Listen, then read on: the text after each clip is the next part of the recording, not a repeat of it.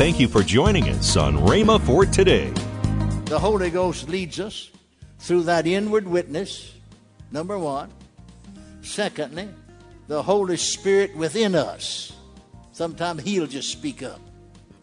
It's in you, but it's so real to you, you almost look around to see who said it.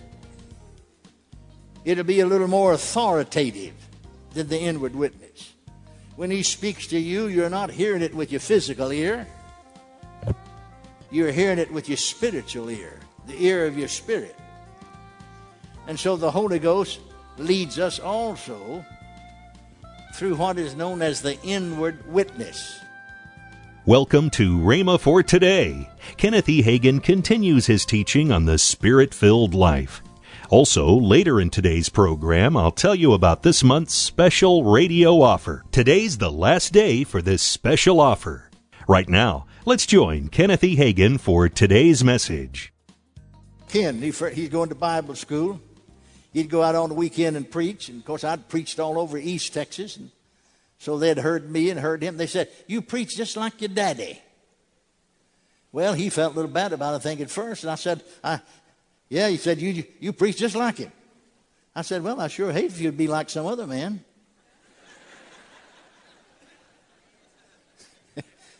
Amen.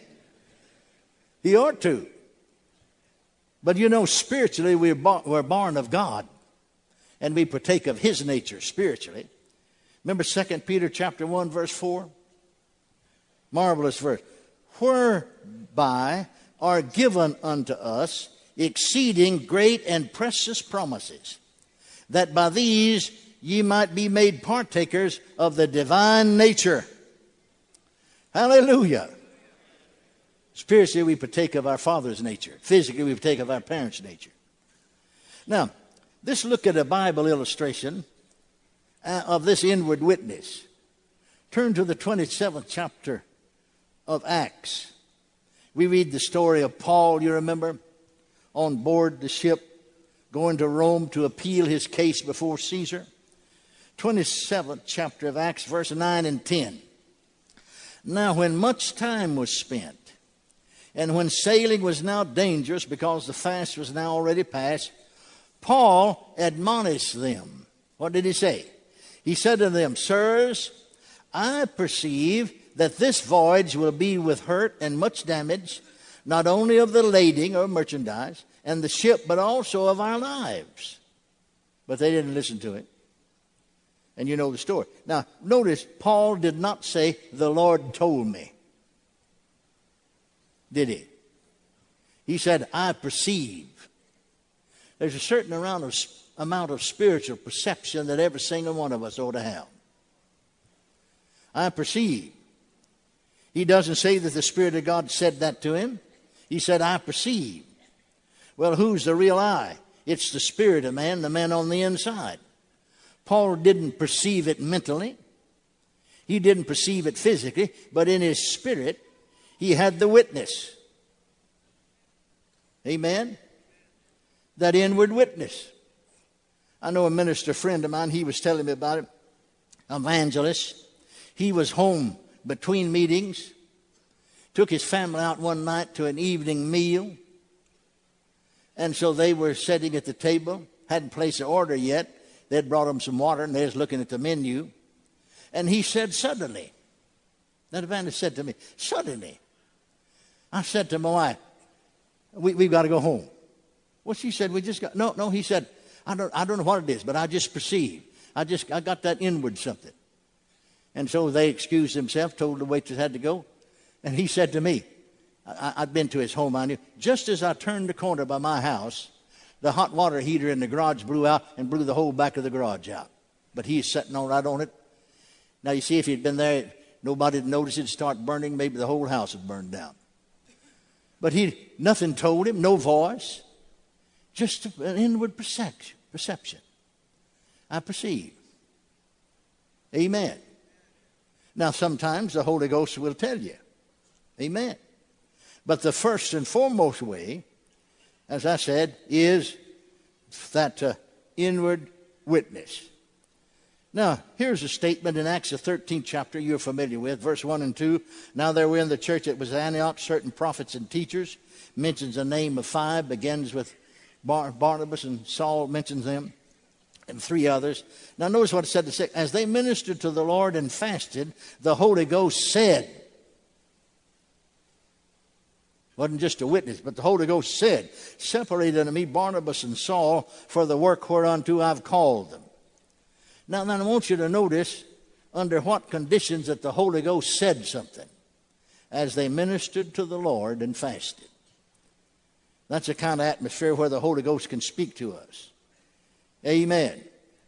We need to minister to the Lord more as they ministered to the Lord. Amen. The Holy Ghost leads us through that inward witness, number 1. Secondly, the Holy Spirit within us. Sometimes He'll just speak up. It's in you, but it's so real to you, you almost look around to see who said it. It'll be a little more authoritative than the inward witness. When He speaks to you, you're not hearing it with your physical ear. You're hearing it with your spiritual ear, the ear of your spirit.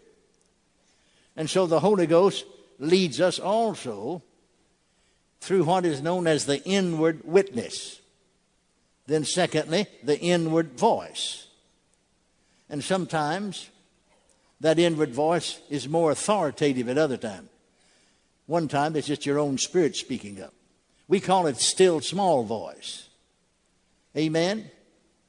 Many times the Holy Ghost has said something to me. To me it was just, I said to everybody around, you all hear that? Nobody heard a thing.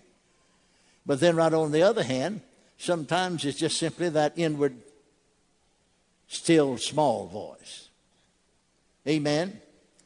1970, August the 15th through the 18th. My wife and I went up to New York State, Syracuse, New York. We were one of the speakers at a Full Gospel Businessmen Convention. And then by arrangement, we had arranged to stay up there 6 weeks. That is, from the middle of August to the 1st of October. We'd speak to chapter meetings of Full Gospel Businessmen, banquets, or breakfasts, and then would stay on for a week with each one of them and have a seminar, teaching usually on the subject of faith. And so we had services Monday through Saturday. We'd have to travel on Sunday to get to our next appointment. And so we closed out Saturday night in Rochester, New York, in one of these meetings, and went over to Buffalo. We checked into Buffalo, New York, to the Holiday Inn there on the Thruway. They had a room arranged for us. And on Monday night, we're going to have a banquet, which we did. And then we stayed on and taught twice today. And so I'm unloading the car. My wife's on the inside hanging up clothes, one thing or another. And we, of course, didn't have all the books and all we got now. But I'm unloading the books and checking them out. You know, my wife ran the book table. And I'd phone back to the office in Tulsa here. And they'd put books on a bus and send them up overnight if we needed extra. So I'm carrying these boxes of books in and counting them, you know. And I fell ill. I got sick. I mean, I staggered into the room like a drunk man. I saw I was about to pass out. So I positioned myself in case I did fall. I'd fall across the bed. And sure enough, I did momentarily black out and fell across the bed. Well, when I fell across the bed, of course, my wife heard it and she jumped up. And then I just momentarily blacked out. She come running over. What's the matter, honey? What's the matter? I said, I don't know, but I'm sick. Now, that startled her, but she's, like she said, I never heard him say he's sick in 36 years. And so that startled her because she had never heard me say I'm sick. And I tell you, I was sick. I said to her, I'm sick as a horse. Now, you understand that? She understood that being from Texas. You know, down this part, under good colloquial expression. Sick as a horse means you're sick big. Amen. I said to her, I'm so sick I'd have to get better to die. Well, she laid hands on me and started praying. And I began to pray. And the Holy Ghost said to me, how did He say it? That inward witness. If you want to be healed, I'm going to tell you how. See, you can't tell God how to do it. I'm going to tell you how. If you don't do it, you won't be healed. If you do, you will. I said, okay, I'll do it. What is it? He said, lay your 2 hands on yourself. He said, when I appeared to you 20 years and 4 days ago. Now, if he had said to me, I'd have to stop and figure that up, but the Holy Ghost on it, see. When I appeared to you in the vision there and laid my hand, the palm of each one of your hand, the healing anointing. He said, you haven't done what you should have done with the healing ministry. Now, put your 2 hands on you. Say, man, I got him up there in a hurry. You get sick enough, you do anything. Sick as a horse. And I could feel that warm glow going out of my hands into my body and spreading out up and down. And almost immediately, I'd say I was 90% better, and the rest of it faded away. Lying there on the bed then, in Buffalo, New York, I had a vision. And I saw our little chapel. We bought Brother Osborne's old office building over in North Utica here in Tulsa. And we put a little chapel in that. Wasn't seat, but about 300. We'd crowd 400 in it. And I saw myself. He said then, go back to Tulsa and have a healing seminar. Speak morning and night for a week on healing. You start out by teaching that healing belongs to us. And anybody can just be healed himself without prayer, without anointing with oil, just simply by claiming what the Scripture said. He himself took our infirmities and bare our sickness. And then as you go along on Monday, we start out Sunday afternoon. Then you talk about various methods of ministering healing.